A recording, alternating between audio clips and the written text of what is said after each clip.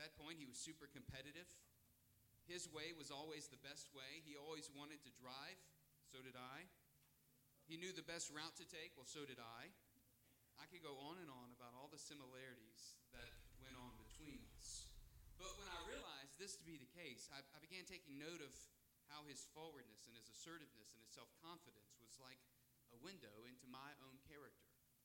I began to recognize that he was just like me, wired the same as me, and that's why he got under my skin and irked me so much. And then I began asking the Lord to change me. I began praying for him and for me. And God showed me something about myself that summer that I didn't like. And by his grace, I began learning how to serve others. I began learning how to demonstrate Christ to others and how to love others. Sure, I'll take that. Pause for 1 minute.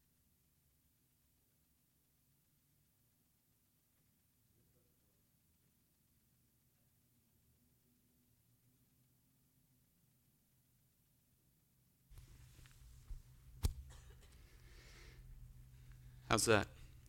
Okay, great.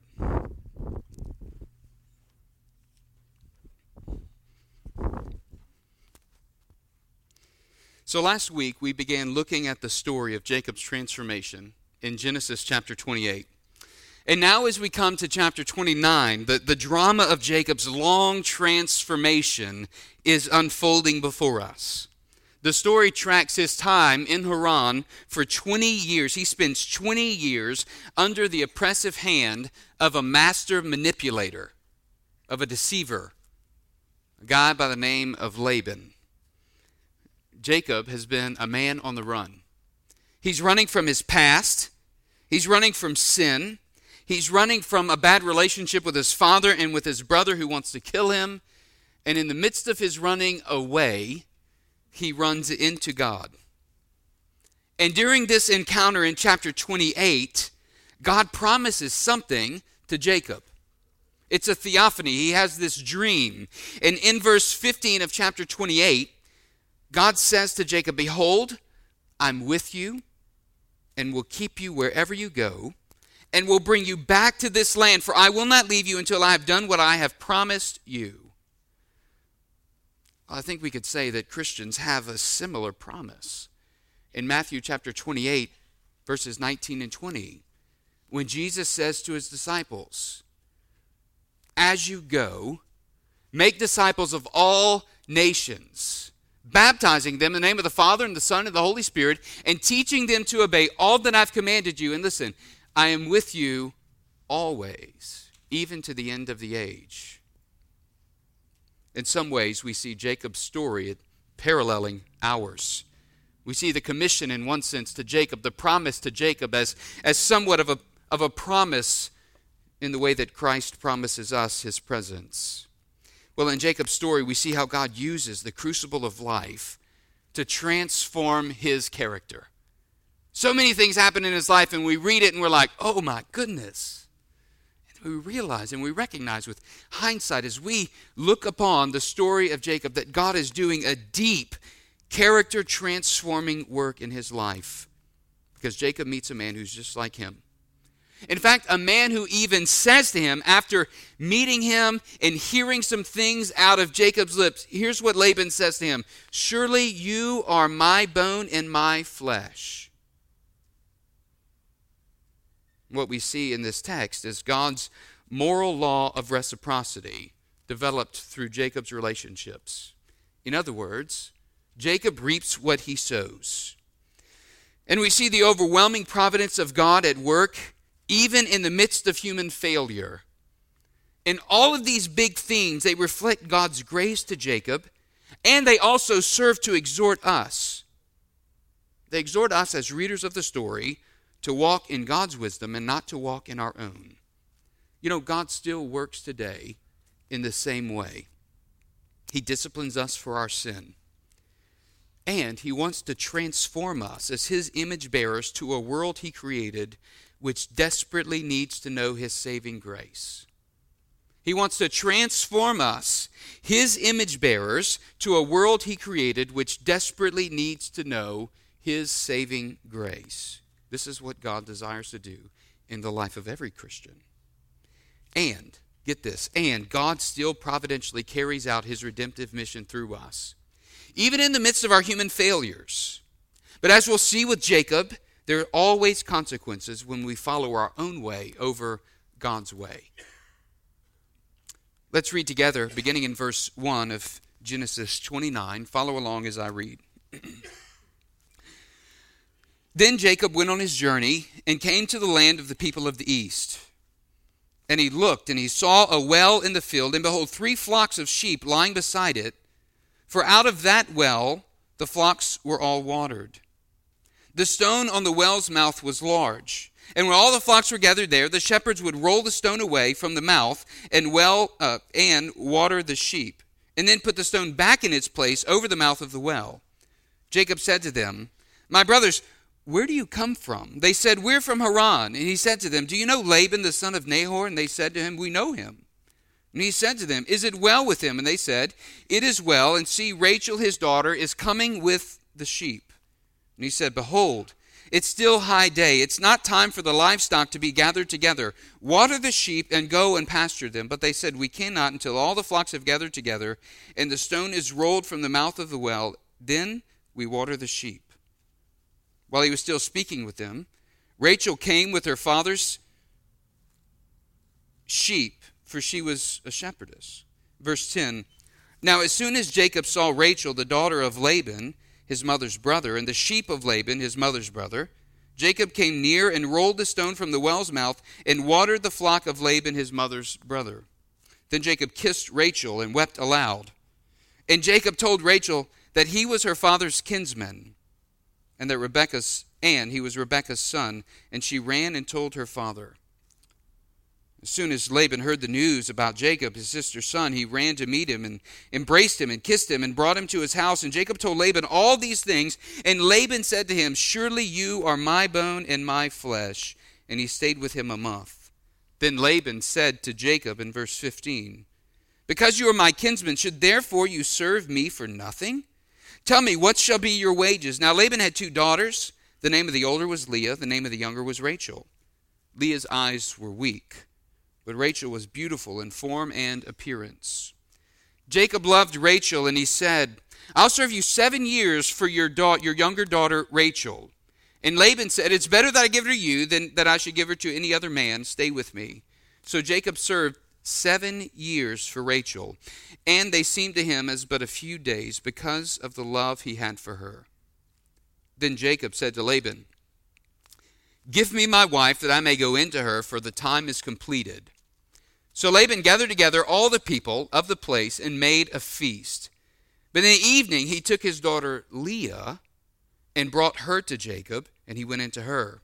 Laban gave his female servant Zilpah and to his daughter Leah to be her servant.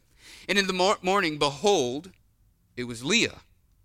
And Jacob said to Laban, "What is this you have done to me? Did I not serve with you for Rachel? Why have you deceived me?" And Laban said, "It is not so done in our country to give the younger before the firstborn. Complete the week of this one, and we will give you the other also in return for serving me another 7 years." Jacob did so and completed her week. Then Laban gave him his daughter Rachel to be his wife. Laban gave his female servant Bilhah to his daughter Rachel to be her servant. So Jacob went into Rachel also. He loved Rachel more than Leah and served Laban for another 7 years. May the Lord bless the reading of his word this morning. In the first scene, we see Jacob's arrival in Haran. We see this really in verses 1 through 14, after Jacob's encounter with God in chapter 28, where he has this theophany, a dream, and God reveals himself to Jacob and communicates with Jacob. Verse 1 says that he continues on his journey. Jacob's been a man on the run. He's running from a deceitful past, but also running to find a wife. And so verse 1 literally reads in the beginning, it says, Jacob lifted up his feet. In other words, this kind of hints at Jacob's having a new outlook on life, right? We begin chapter 29 where it seems that he has a pep in his step as he gets up and he begins to move forward in this journey toward Haran. But as we continue reading, we learn that conflict isn't far off. In fact, the next 20 years will be filled with conflict for Jacob. As he nears Haran, he sees a well in the field at a distance. And this is reminiscent of an earlier chapter where we saw a man coming to find a woman for a young man at a well. It's reminiscent of the Genesis 24 episode where Abraham's servant has journeyed to Haran to find a wife for Isaac, and in the midst of doing so, he finds Rebekah. And as the scene unfolds, Jacob approaches the well and he encounters these 3 shepherds waiting for the other shepherds to arrive so they can all water their flock together. And in the midst of the conversation, he actually discovers that he's near Haran. He didn't know it before. And he also discovers that Laban, his mother's brother, the son of Nahor, is doing well. While speaking with the men, lo and behold, Rachel shows up. Rachel arrives with her father's sheep, and Jacob is just taken back by her beauty. He's captivated. It's like love at first sight. He's immediately attracted to Rachel. And so in verse 10, he takes it upon himself to exert some brute strength, and this large rock that 3 men couldn't move, all of a sudden he goes and he picks it and he moves and he rolls it away from the mouth of the well. That he didn't stop there. He then draws water out of the well and he goes to water Rachel's sheep. Then he kissed Rachel and wept aloud. How's that for an introduction? Right? And then he told her that he was her cousin. So he goes to tell her father, she goes to tell her father the good news. And in verses 13 and 14, Laban runs out to greet him, hugs him, and kisses him, and invites him into the house. Now, if we read this story just at face value, it sounds like a great introduction. It sounds like things are going really well for Jacob at this point. But then when we take note of Genesis 24, the other story at the well that the author wants us to draw back on and to remember, we begin to note that things are occurring differently here than they did there when Abraham's servant brought Rebekah back to Isaac. And when we read the accounts in comparison, several important points stand out.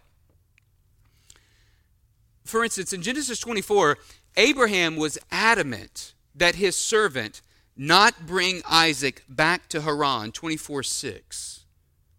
But see, on the other hand, Jacob, he's ventured to the land of Haran alone as a consequence of his sin.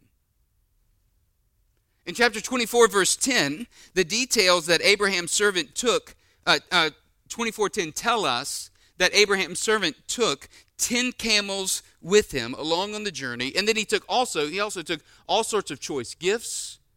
He took money. All of these things were brought as a dowry to pay the bride-to-be's price.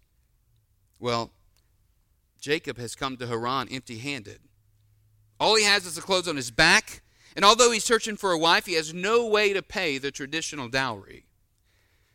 We continue comparing. Abraham's servant arrives in the evening time, which would be the right time to be around the well, and he waits, and he offers a petitionary prayer to the Lord, casting his dependence for success on the Lord's care, saying, God, you'll give me success.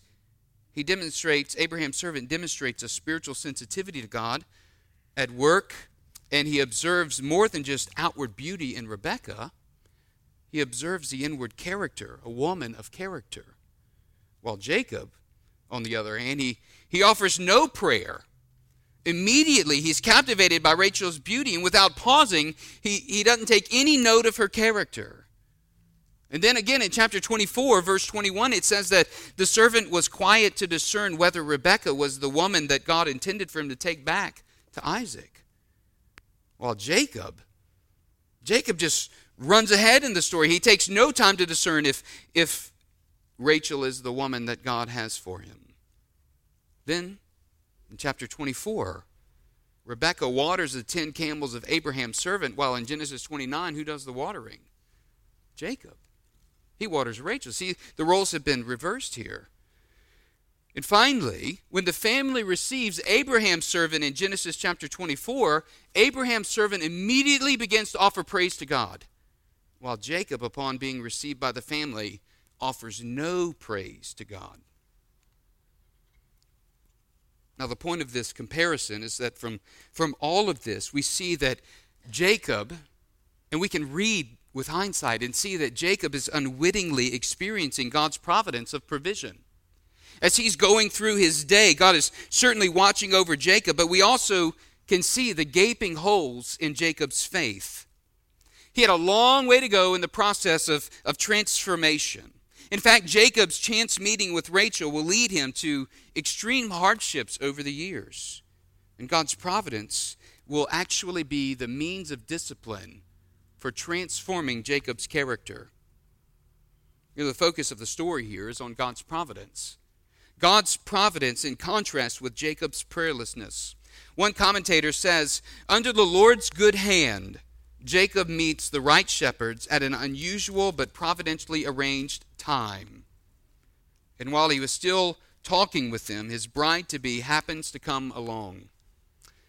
Well, in contrast to Abraham's servant, Jacob's conduct here is framed as self-willed. It's self-dependent in his relation to God. And I want to challenge us at this point here, because I think we can do well and should do well to take inventory in regard to our relationship with God. Does the pattern of Jacob's life seem familiar to you? Where you're simply resting on, trusting in God's providence, but not imitating what the servant of Genesis 24 is showing us, the prayerful approach and dependence on God, but instead just going through the day, not giving a second thought to God's direction, not communing with our Father in prayer, depending upon Him as we walk through our day. Perhaps Jacob's trust in God's promise led him to assume God's favor upon him instead of driving him to pray for success in his journey. Kent Hughes, in his commentary, he says this, you can follow the quote on the screen. The gate of heaven stood open over his life, and it was true and would remain true, but not as expected. This third patriarch needed some substance. He needed some trimming. He needed a compassionate spirit. He needed to experience some pain. He needed to learn humility. He needed some added dimensions to his character. He needed to grow in faith. He needed to stop trusting in himself. And this is precisely what God is doing in Jacob's life. I want to ask you this morning, have you experienced God working in your life in a similar fashion? I mean, it stands to reason that if God works to shape Jacob in this way, Jacob, a patriarch of Israel, the one whose name becomes Israel, the one who fathers the 12 tribes of Israel, might He not work in your life, in my life, through circumstances and hardships to teach us a thing or two about dependence on Him? To teach us a thing or two about compassion, humility, growth in godliness and Christ-likeness? The journey of faith, listen, the journey of faith is always sweeter the nearer we walk with Christ. It's always sweeter. In the second scene, we see that the deceiver is deceived. The deceiver is deceived. The first 14 verses, through maybe 14a, the first half of 14, it takes place over about 24 hours, right? But then from that second half of verse 14 through the end of chapter 31, verse 55, this is the next 20 years of Jacob's exile in Haran. And his story, it screams out to us. It screams out saying the way that we conduct our life is significant. It says actions have consequences. And in verse 15, we gain a little bit more insight into Laban's character. Read in verse 15 with me. He says, because you are my kinsman, Laban says to Jacob, should you therefore serve me for nothing? Tell me, what shall your wages be? Right, so Laban is cunning. It would have been no problem for Jacob to serve for no wages since he was family. But here in this moment, Laban begins to think about how he can swindle Jacob, how he can make the most use of him. His smooth talk reveals that Jacob has met his match. We also learn a little more about Laban and his family. We learn about his two daughters. Leah, the older sister, lacked the good looks of her younger sister, Rachel, who was beautiful in form and in appearance, it says. It says that Leah's eyes were weak, which is another way of saying that she wasn't very pretty. That's what he's saying. That's what the author is saying. And so in verses 18 through 20, Jacob names his wages, right? He says, I'll work for 7 years to marry Rachel. And in verse 20, it says that the 7 years of service only seemed like a few days to Jacob. Now, there's been 7 years that have passed at this point in verse 20. And by this time, Jacob has become aware of Laban's manipulative ways. In fact, in verse 21, it says that he demands that Laban make good on his end of the agreement. He has to go to Laban and say, hey, look, it's time. I've served my time. Now it's time for you to give me my wife. And then Laban puts on this great feast. And in the midst of this feast, the wine pours freely. And unfortunately, Jacob isn't prepared for what's about to go down. The anticipation of this day, the longing for this day, it's been building for 7 years now, and in his excitement, it seems that he's drank too much, only to wake up the next morning and discover that he's been duped, that Laban has given him Leah, the older sister, as his wife instead of Rachel. Can you imagine? You've worked for 7 years. I mean, you've been passionate about this. But all the time that you've worked and been preparing and loving and wanting to move forward with this marriage and this spouse, and then all of a sudden it was ripped out from under him. I wonder at what point he realizes that he and Laban are exactly alike. Jacob leaves the bridegroom chamber. He heads straight to Laban's residence. Verse 25 says, he confronts Laban. I served you for Rachel. Why have you deceived me? You know, these words are eerily familiar. In Genesis chapter 27, verse 35, Isaac, Jacob's father, said these words to Esau. After Jacob had stolen the birthright, Esau came in. And Isaac said, your brother came deceitfully and has taken away your blessing. It's the same word that's used when Jacob asked Laban, why have you deceived me? And here, Isaac tells Esau in 27:35, your brother deceived you. It seems that Laban is a man out for himself. Laban is a man who doesn't care who he uses to get over on others. He's a great showman, but he's cunning and he's deceitful. So Laban swindles Jacob by using his oldest daughter to garner another 7 years of service from Jacob. You know, it's interesting that the only thing we learn about Leah and Rachel in the story, we learn nothing about their character. Here we just learn about physical appearance. So Laban uses Leah as a pawn. Leah becomes a pawn in her daddy's scheming. And because of that, think about the implications. Leah is subjected to an unloving marriage for the rest of her life. Laban's selfish actions pit his two daughters, Leah and Rachel, in a jealous rivalry against one another for the rest of their lives. Chapters 30 and 31 tell us all about it. And in the midst of all of this, we see God's providence and grace displayed. You might say, well, how do we see that here? Well, take Leah, for example. Leah, the unloved daughter and unloved wife, becomes the mother of the tribes of Levi and of Judah. Now, who were the Levites in the history of Israel? They were the priests. They went to God on behalf of man and went to man on behalf of God. They were the one who interceded on behalf of the nation of Israel before God. That's an important role, isn't it? Not only that, Moses comes from the tribe of Levi. Moses is a descendant of the unloved Leah.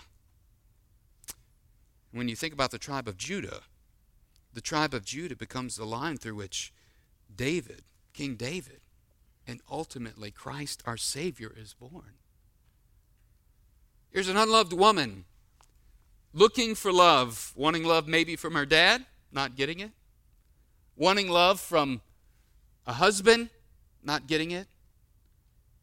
But God sees fit to use her in the grand scheme, in his divine plan, to bring about the tribes of Levi and of Judah.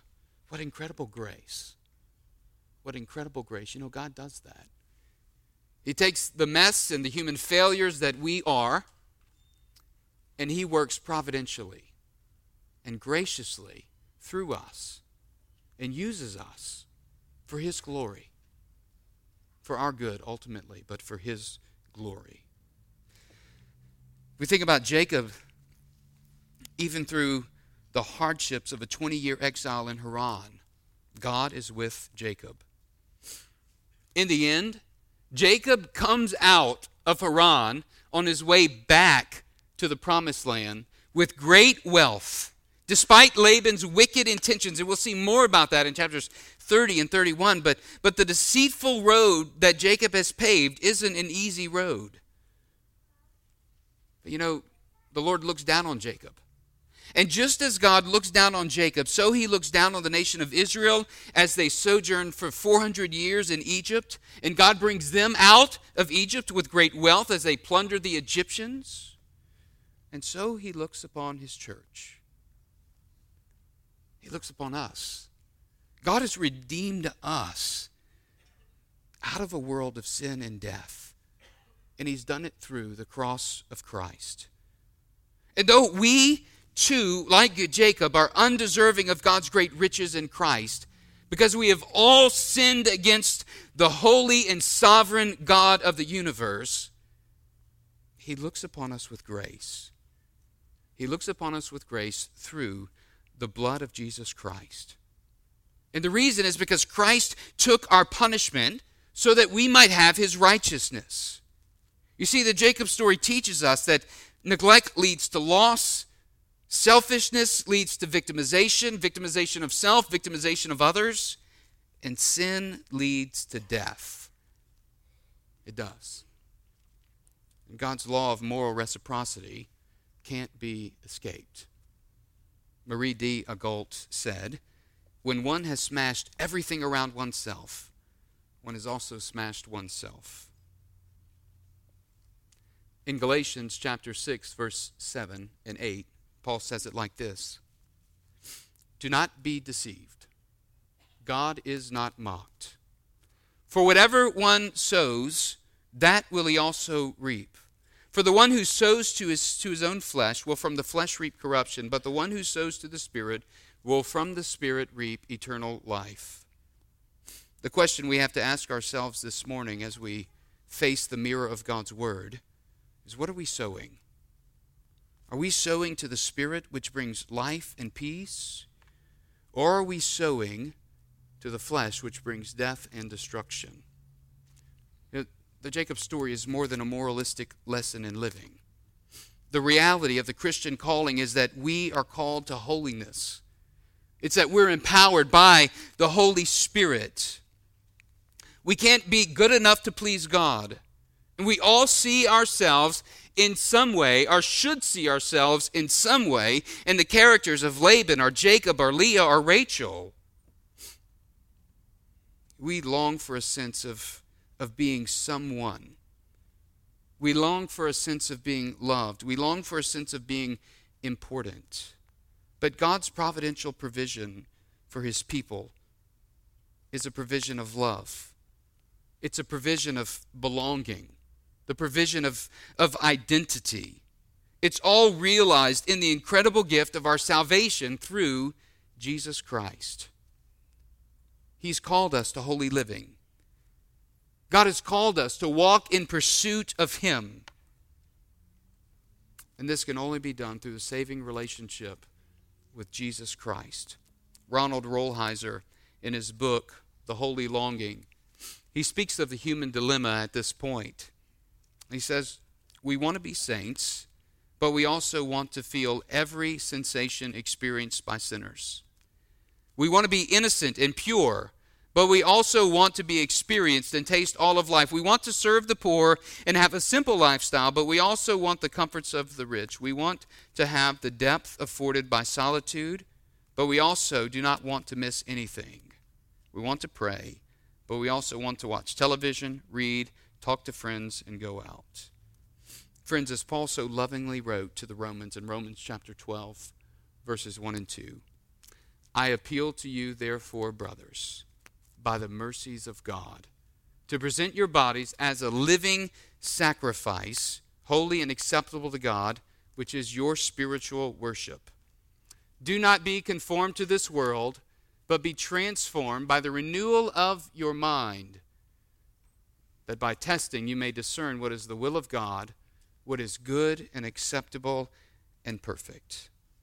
Listen, God is always at work in my life for my good and for His glory. Do you know this to be true? Christian, do you find yourself in the trappings of living for self and presuming upon God's grace so that your prayer life has become ineffectual? Christian, do you find yourself now living in the consequences of sin? The call for you is to repent, to return to God. Christian, are you sowing to the Spirit or sowing to the flesh? The journey of faith is much sweeter when we walk with Jesus in God's way and not in our own way.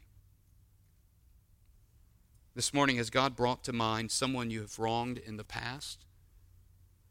Then perhaps the corrective action for you is to repent and seek forgiveness from that person. Friend, are you lost in the difficult circumstances of life? Lost without purpose? Longing for belonging? Looking for identity? Looking for love and don't know which way to turn? Let me exhort you this morning to turn to Christ. For in Christ we find a love that is greater than any earthly love we can begin to fathom. I'm going to pray, and then we're going to have a time of singing, and we're going to continue to worship as we partake of the Lord's table this morning. This morning, if you have realized that you don't have a relationship with Christ, I'd love to speak with you about what it means to surrender your life to Christ. Me or one of the elders would speak with you after service this morning. Over here on this side of the worship center by the cross, we want to talk with you and help you to understand or answer any questions you might have about what it means to surrender your life to Jesus. But it's simple. If the Lord is leading you and calling you, then it looks like going to Him in prayer, confessing that He is Lord, repenting of your sin, and surrendering your life to Jesus.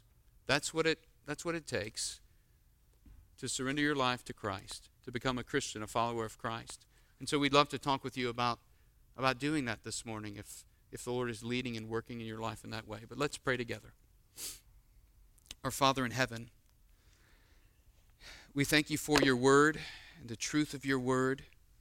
We thank you, Lord, that as we read this story about Jacob and his life, we can enter into this story and see how you providentially work in so many ways behind the scene that we oftentimes, like Jacob, never even give you credit for, but just assume. So, Lord, help us to guard against being presumptuous. Help us to guard against an apathy and a complacency in our devotion to you. And Lord, let us be like the servant of Abraham, who is dependent on you and petitioning you for success in all of his way. Let that describe us, O Lord. And I pray, Father, that you would strengthen us as your servants to walk faithfully with you, to grow in your likeness. For it's in Christ's name we pray. Amen. Would you stand?